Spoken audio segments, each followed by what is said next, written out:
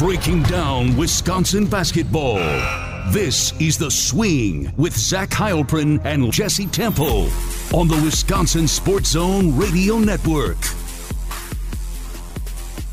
The Wisconsin Badgers, Big Ten champions. Jesse, Wisconsin gets it done. They beat Purdue on a late banked three-pointer from Chucky Hepburn to hand them their 20th Big Ten title, regular season title, that is. What a game. As I mentioned in our show on Saturday, wasn't really sure when our next show was going to be, but it is today because Wisconsin went and got a win against Purdue. I'm in Hawaii, getting married later today, so I can't promise how long we're going to go, but we've got plenty to talk about because it is a remarkable season that just keeps on rolling along. Jesse, you were there. I believe you covered basketball for the first time in quite a bit against Purdue last night. What was that atmosphere like? Because it looked pretty intense from my seat on a bar stool in Lihu. Well, I don't want to make you feel bad, and you shouldn't because you're in Hawaii getting married. But this was one of the best atmospheres for a college basketball game I've ever been a part of. And obviously, there have been some good ones at the Kohl Center, but there have been very few with stakes this high. This was only the fourth matchup in the history of home games in Madison where there were two top 10 teams. And by far, this one had the most at stake. We had discussed before, the last one was the Duke non-conference game in the 2014-15 season. When I showed up to the arena about like 5:45, 5:50, and as I was walking up, and I mentioned this in the story that I wrote off the game, the line was snaked all the way around the building. Students had shown up early in the morning to be the first ones to get in whenever the doors did open, and they were loud, they were ready. Most people wore the white for the whiteout. And I think one of the reasons that the atmosphere was so crazy was because even though it wasn't the prettiest game, it wasn't like Wisconsin was scoring every possession. There weren't lulls where the Badgers got behind and there was an opportunity for the crowd to deflate. Even though they didn't play great in the first half, they still went on a 10-0 run and took a lead on Purdue into halftime. And the game was close throughout the second half. So when that shot went in, it was insanity. You could see the students getting closer and closer. Everybody's moving down, trying to get onto the court because there's clearly going to be a court storming. And there were a handful of officers that it looked like initially, I don't know if they wanted to stop them, but it was pretty clear that with thousands of people, it was going to be impossible to do so. And so as soon as the buzzer sounded and Tyler Wall intercepted the long-range pass on the last gasp attempt, it was complete madness. The entire court was covered other than one of the sidelines where they had roped off an area for the players and the coaches to celebrate for the trophy presentation ceremony. And it was a full-on mosh pit down there. Big Cat from Barstool Sports was at the center of the action. And I think everybody was just hyped, and it lived up to every bit of hype that we thought it could have. It's so rare that happens, right? Like they built up the Michigan State game earlier this year, and because it was a top 15 matchup, the first one that between top 15 teams in quite some time at the Kohl Center, and that one did not live up to it. This one clearly did, and it was just a remarkable game because you're right. They had that 10-0 run. Purdue had that, what was a 13-2 run to, because it looked like for a second there, Wisconsin was going to be able to pull away. I think they went up 11 at one point. Is that right? Yeah, it was 50-39. Yeah, went up 11, and it kind of felt like it was getting away from Purdue, and all of a sudden, their guys got going. I mean, it was a fun back and forth game. Like, I'm glad that it played out the way that it did because it just made it even more special, I think, for Wisconsin's players. As I was watching it, and hindsight is 2020, and it's easy to say this now, but I never really felt like Wisconsin was going to lose the game. There were a couple instances where Purdue had a lead, and certainly after Purdue came back from 50-39 down, they briefly took a 1-point lead. Zach Edey made a free throw, and Purdue was up 53-52 with 7:42 left in the game. And I thought, maybe, but this team, as we've discussed, has been so resilient and so poised in games exactly like this, which is why they've won 15 consecutive games decided by 6 points or fewer, which is the most in Division I since the 3-point arc came to be in 1986. They just did what they always do. Johnny Davis comes down. He wraps around a screen from Stephen Crowell gets a 3-point play to give Wisconsin the lead, and the Badgers didn't give the lead back. Now, Jaden Ivey came down and buried a massive 3-pointer with about 9 seconds left to tie the score, but Wisconsin didn't trail. And so I think that was part of it. But you're right. I'm glad too that the game sort of was close all the way through down the stretch, because with as much on the line and with as talented as these teams are, it was what you would want, and it was great for college basketball. It definitely was. Getting into it, when you look at what a couple of players did, Jaden Ivey really, really showed up there in the second half. Free throw shooting probably would have liked to have been better there. And Zach Edey did what Zach Edey does, but I thought they kind of, I don't want to say held him in check, but did a pretty solid job. And Trevion Williams was essentially a non-factor unless you count all his all his issues with the turnovers and just a really poor game on his part. And I know plus minus we don't really pay a ton of attention to that, but they were minus 19 when he was on the floor, which is just an insane, because Zach Edey, they were plus 16. So, but either way, looking at Wisconsin's side of things, Chucky Hepburn, despite playing in foul trouble for much of the second half, goes for 17 points. And he hit, obviously, a couple that banked three, but he had a couple of big threes in the first half, too. I mean, we'll get to this maybe in the Twitter questions, but I think last night is kind of an indication of like the type of scorer he might be able to be. Now, he wasn't overly efficient, 5 for 13, but I think with Johnny moving on likely and with Brad gone, I think we kind of saw a little bit of a glimpse at maybe what next year could look like with him having to have a big scoring role along with Tyler Wall.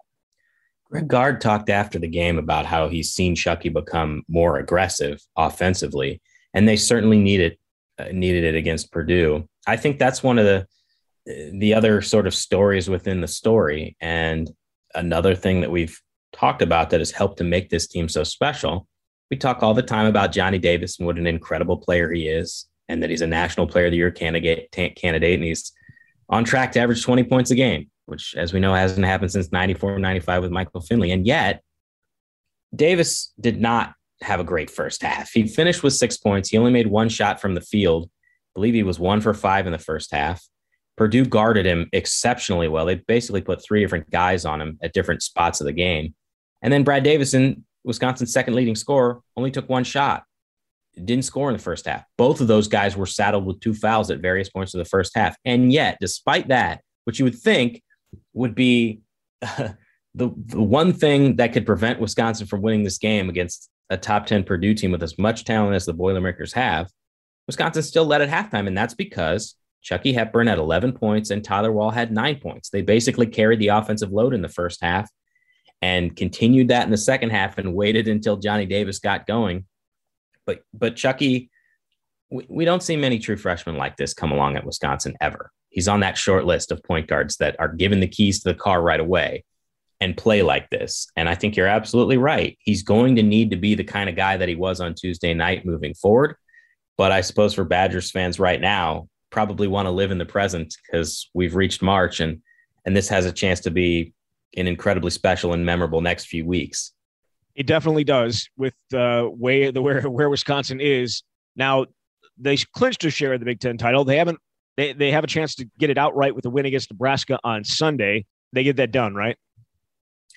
I'd have a hard time believing Nebraska comes into Madison and wins. Now, having said that, Nebraska's got nothing to lose, I suppose you could say, other than many games, which they had this year, but they did beat Ohio State, looked much better. And let's face it, if ever there was a chance, and I don't think this team would do that, but a chance to have some type of hangover, it would be after this Purdue game, as emotional as it was, as intense, and what it meant. But like even in the post-game trophy presentation ceremony, I think the players and Gard made it clear that they want to keep this bad boy to themselves, and they've given themselves the chance to do that on Sunday. And I fully believe that they're going to do that.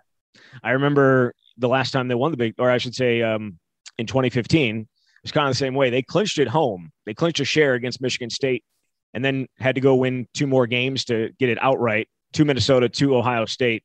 And they knew, yes, it's a share, but share is fine. Win it outright, so much better, which they were able to do. Obviously, that year they did it back in 2008, and they also did it in 2003. So this could potentially be their fourth outright Big Ten title of this era. It means something. I don't think anybody likes sharing anything. And I think there are some people that maybe outside the program look down at that 2020 team because they only shared the title. I don't personally feel that way, but it means something to have the title by yourself and have your name the only name listed in the record book. And they're still playing for other things here too, Jesse, because a loss against Nebraska is certainly not going to help their push for a number 2 seed potentially in the NCAA tournament. I know that Joe Lunardi has updated his, and he's still got Wisconsin as a 3, or I should say as a 3. I think they're the number 10 team overall. Villanova's sitting there at 9. Do you think there's any chance they push into that 4 spot, or I should say into that 2 spot? Yes, I do. But to me, they'd have to win the Big Ten tournament championship and perhaps do it again against Purdue or Illinois. Assuming Wisconsin winds up with the 1 seed, obviously the Badgers have clinched that double bye. Maybe they play a 2 or a 3 seed in that championship game. Now, as I've said before, it's kind of a tough spot because as we've covered, we've been to some Big Ten championships Wisconsin has played in. That game ends at like 4:47 or something. And at 5 o'clock, CBS is on the air giving you the bracket. So it's sometimes hard to know how much things are going to change. But look, if Wisconsin wins the Big Ten regular season title outright and then goes and wins 3 more games in Indianapolis to capture the conference tournament title, if they're sitting there now at 10 in Lunardi's bracket, even though that's not the end all be all, why can't they get to number 8 and be a 2 seed? I absolutely believe it's possible for the Badgers to wind up as a 2 seed. Now, ultimately, will it matter whether they're a 2 or a 3? I'm not so sure, but it's a nice little feather in your cap, particularly considering what people thought this team was going to be at the start of the year. Right. And I just don't think that there's maybe the computer rank, maybe the computers and the analytics, but I just don't know how you could ever seed. I guess it'll depend on the Big Ten tournament. I guess it pretty beats them, but how could you seed Purdue ahead of Wisconsin at this point? I would say that's an impossibility. And yet I think there probably are people that are still doing that. Again, it's Bracket Matrix hasn't updated since I think it was updated yesterday. So I don't think it probably is factoring in what happened last night, but they had Purdue as the last number 2 seed. And I know what the Bracket Matrix is. I understand that. But they have Purdue as a 2 seed, Wisconsin as a 3, and the last 3 seed to be specific. I don't think they can push for a 1, but I certainly think 2 should be in the mix. Yeah, absolutely. And I believe that the committee will evaluate this based on what makes way more sense than what these metrics say. And we had Bart Torvik on to discuss why the metrics are the way they are. But for example, the NCAA's net rankings have been updated to reflect the results of the games on Tuesday night. And yet Purdue is still sitting there at 13. They were 12th before, they're 13th now. Wisconsin moved up 1 from 21 to 20.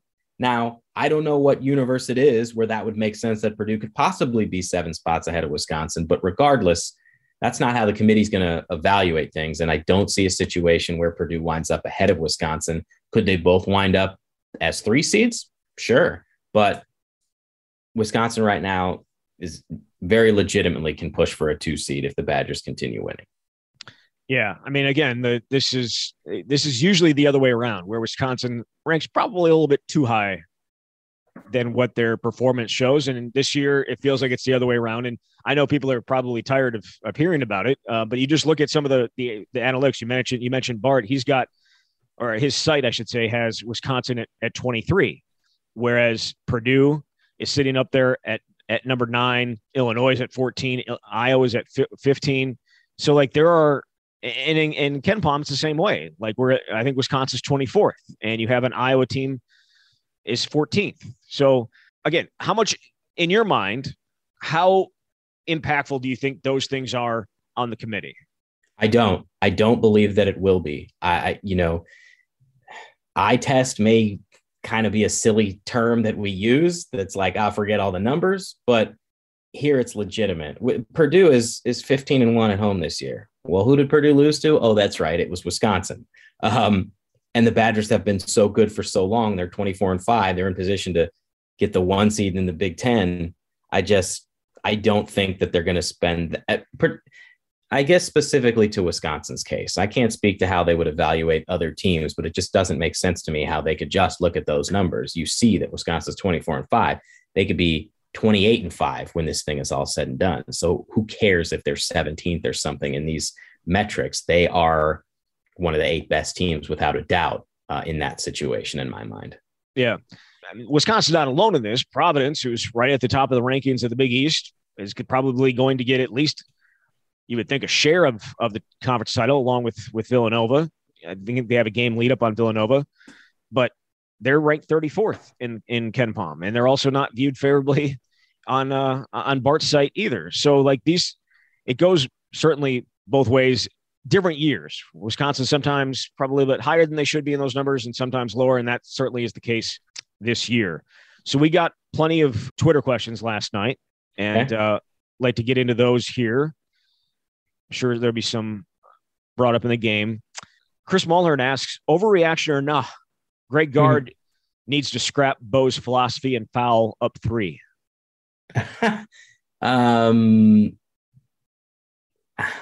It depends on the circumstance. I've seen both work. Which situation is this referring to, I guess? The Jaden Ivey 3, I suppose. I don't know. If you trust your guys defensively, the worst case scenario is what happened, which is Ivey makes a 3 and you've got a chance to tie, or you've got a chance to win, and it's a tie if you miss and you go to overtime. In hindsight, you could say they should have fouled. It worked out, but I don't have like a hard and fast rule on that necessarily. What did you think about, like, right after he made the shot? I think maybe some coaches, Ivey, I'm saying, made it the shot. Maybe some coaches would call timeout, right? Let their defense get set. That did not happen. What would you have done? What would I have done if I were Matt Painter, or you're talking about Greg Gard? Matt Painter. No, I'm not saying like, so like sometimes, so you get your defense set. So like, you're not in the situation that they were in where, you know, it wasn't necessarily an ideal setup for it. You're allowed to, you know, get your defense set. And even if it allows Wisconsin to draw up a play, they could do. It's not like they don't have timeouts. They could have done the same thing. So I'm just wondering, like, just to be able to set the defense, would you have done that, or are you okay with how Matt Painter played it out? Well, this is obviously one of those armchair quarterback situations too, where I can say now, oh, this is what you should have done. It would have made a lot of sense for him to call a timeout because you can set your defense, but at the same time, Greg can go to the whiteboard and draw up a play, something that they run probably all the time in last second situations. Now, I can only speak to what Greg's perspective was on this. I got to Matt Painter's press conference for his last question because Wisconsin was out on the court for like 45 minutes with this mosh pit and this trophy presentation. But Greg was asked about why he decided not to call a timeout.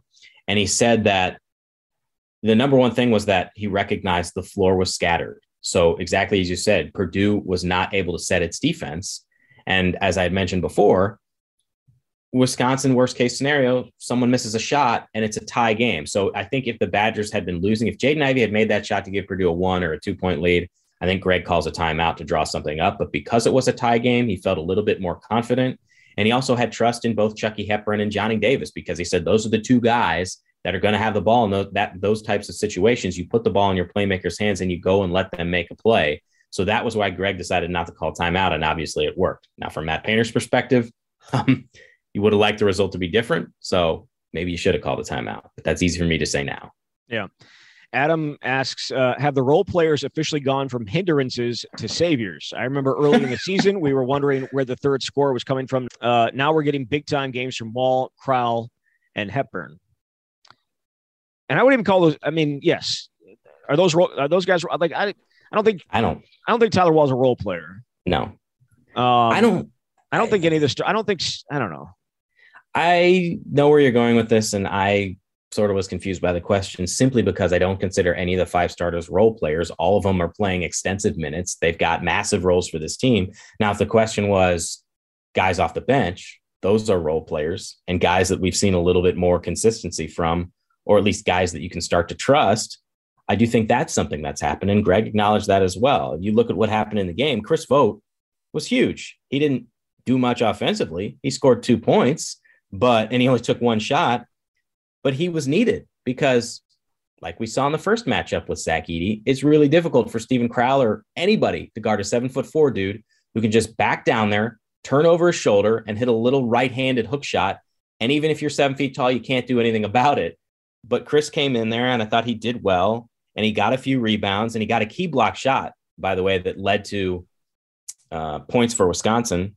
Jacoby Neath hit a key three, and Ben Carlson came in and got some critical rebounds and also scored a bucket. So from my perspective, I think, I wouldn't call any of the role players saviors, but I do think that this is exactly the kind of stuff that you need to make a run in March. But I don't think any of the starters are really role players. They've all had breakout games, and they've all had huge roles the whole season. Yeah, I would agree. Jordan says, present the case for the Badgers to be a 1 seed, 2 seed, or 3 seed. No way lower than that, right? I think we can both agree. I don't think anything lower than a 3 at this point. Yeah, I think that's fair. Even if you were to lose to Nebraska and lose your first game on Friday, maybe you drop. Maybe you're 4. Because right now, if people believe they're 10th in the country, you drop to 13 in that little snaked matrix that the committee would do, you could be a 4. So I think if they lost their next 2 games, they could wind up as a 4. To me, it's your options are 2 if you win out, 3 if you do what you basically done, maybe lose in the Big Ten championship, and 4 if you lose the next 2. All right. So no case for the 1. I don't really see a 1 happening. I think it would be a big leap at this point, and maybe a lot of teams would have to lose. But I don't really feel like there's a team that's running away with anything. Gonzaga and Arizona have 3 losses this year. That's the fewest in the country. But Wisconsin's got 5 losses. Like, there's not that many teams that have fewer losses. You can go through the list. Like, Auburn's got 4, Duke's got 4, Houston's got 4. By the way, Wisconsin beat Houston. So I don't see it happening, but I don't think it's like completely insane. Yeah. Malden Badger asks, who defended Zach Edey the best, and how did Purdue limit Johnny Davis? Who defended him best between Vogt and Crowl? Yeah, I would assume so. I guess I'd go with Vogt, even though he played fewer minutes. I think Crowl did a solid job too. There were some instances where it felt like, especially later in the second half, Edey started to get a couple things going inside, but I don't know how you can hold him off for the whole game. I felt like they did a really good job in the first half. And I was even thinking man, he got, 24 points in 20 minutes in the first matchup. I just expected him to do the same. And it didn't really happen as much in the first half. He ultimately wound up with, 17 points and 16 rebounds. I give both of them credit. I think Vogt did a reasonable job, but Crowl also played 10 more minutes. What about Johnny Davis? Oh, yeah. Well, so one of the things that I think Purdue did was they put multiple guys on him. Now, I think Eric Hunter Jr. did a really good job defending him. They made it difficult for him to get open, and he didn't even take it. And I think I'd mentioned this before. He didn't even take his first shot until more than 8 minutes in the game. I think that's one thing. And if I could say I'd like to see more from Johnny, sometimes you just want him to get involved more earlier. Like, there are stretches in the second half when the game is close and he just wants the ball and he wants to take over, and he's going to find a way to get a shot off. And I think sometimes early it seems like he's waiting a little more or willing to be more passive. And I think he is clearly capable of getting more shots off. But they had 3 different guys on him. Ethan Morton was on him for a little bit, and even Jaden Ivey was on him now, not as much as the other guys. But I think Hunter Jr. did a good job defending him and just making it challenging for him to get clean looks at the basket. Yeah, they obviously did a much better job against him. I also don't think he's completely healthy either. So there's that as well that I think probably played into it a little bit. But he's got a little bit. They've got a little time here. They've got 1 game in the next week, 8 days. Yeah, between now and next Friday, just a Sunday game against Nebraska. I wonder if they might hold him out. They want to win that game, so I don't think they hold him out. But you certainly want him ready for the postseason more so than Sunday. But I think it's probably going to be pretty hard to keep him off the court. Either way, Alex asks, do you think a regular season conference champion has ever been last in their conference in 3-point shooting in conference games? I wish I had the numbers to tell you. This happened in 1994 in the Southeastern Conference. I can't imagine it's happened very often. Yeah. It's one of the more head scratching and frankly amazing feats that Wisconsin could be as poor as it has been from 3-point range, and not in every game. There have been some really good moments, but their strengths are in other areas. They get to the rim, they get to the free throw line. When you've got a guy like Tyler Wall who can score every way imaginable under the basket, that sort of helps offset the issues that you can have from 3-point range. And Johnny Davis continually getting to the line, and Brad Davison being an excellent free throw shooter.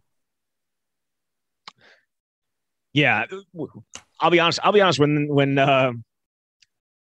they missed the shot, or Edey missed a shot.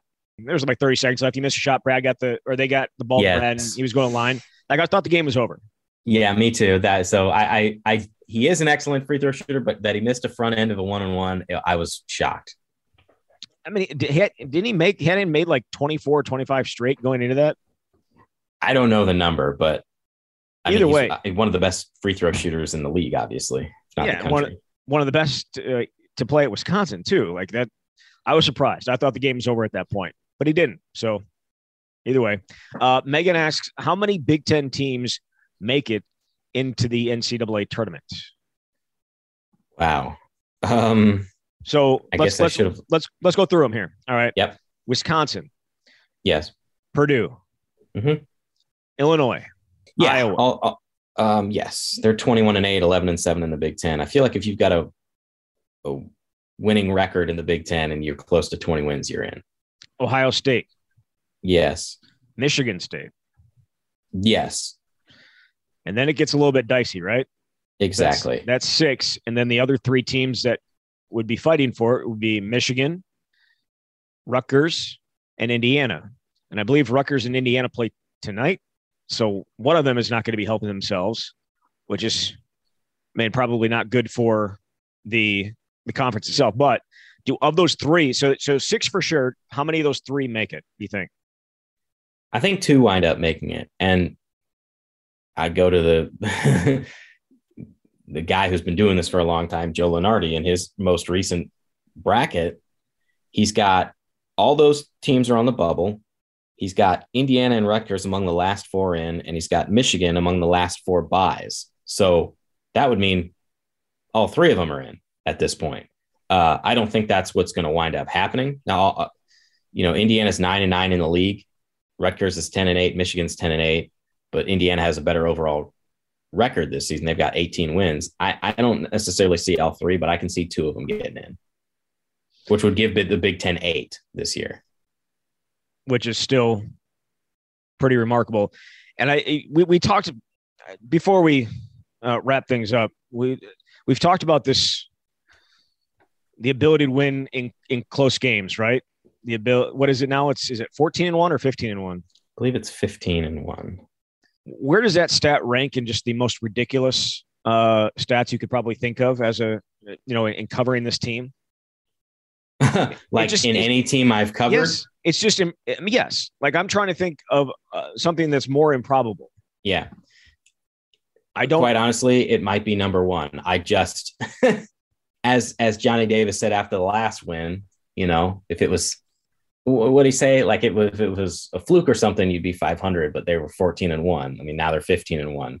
It's what this team is built on, but there's not a team in Division I that's done it since 1986 when the 3-point line came about. So it might be the number 1 most insane stat that I've seen, but that's part of the DNA of this team, and that's what's so remarkable. By the way, I feel like it's worth mentioning before we get out of here that we haven't even discussed what was the quote of the night as it related to the game-winning shot. So Johnny Davis was on the podium afterward. Matt LePay got up there and was emceeing the thing, talking to multiple players, Greg Gard, Chris McIntosh, who I think continues to show that very interesting guy to listen to, even though he didn't say much. He talked about how it was the best damn fans in the conference, the best damn coaching staff in the conference, and the best damn team in the conference, and lobbied for Gard to be coach of the year, which he should be, not just in the Big Ten, but perhaps nationally now.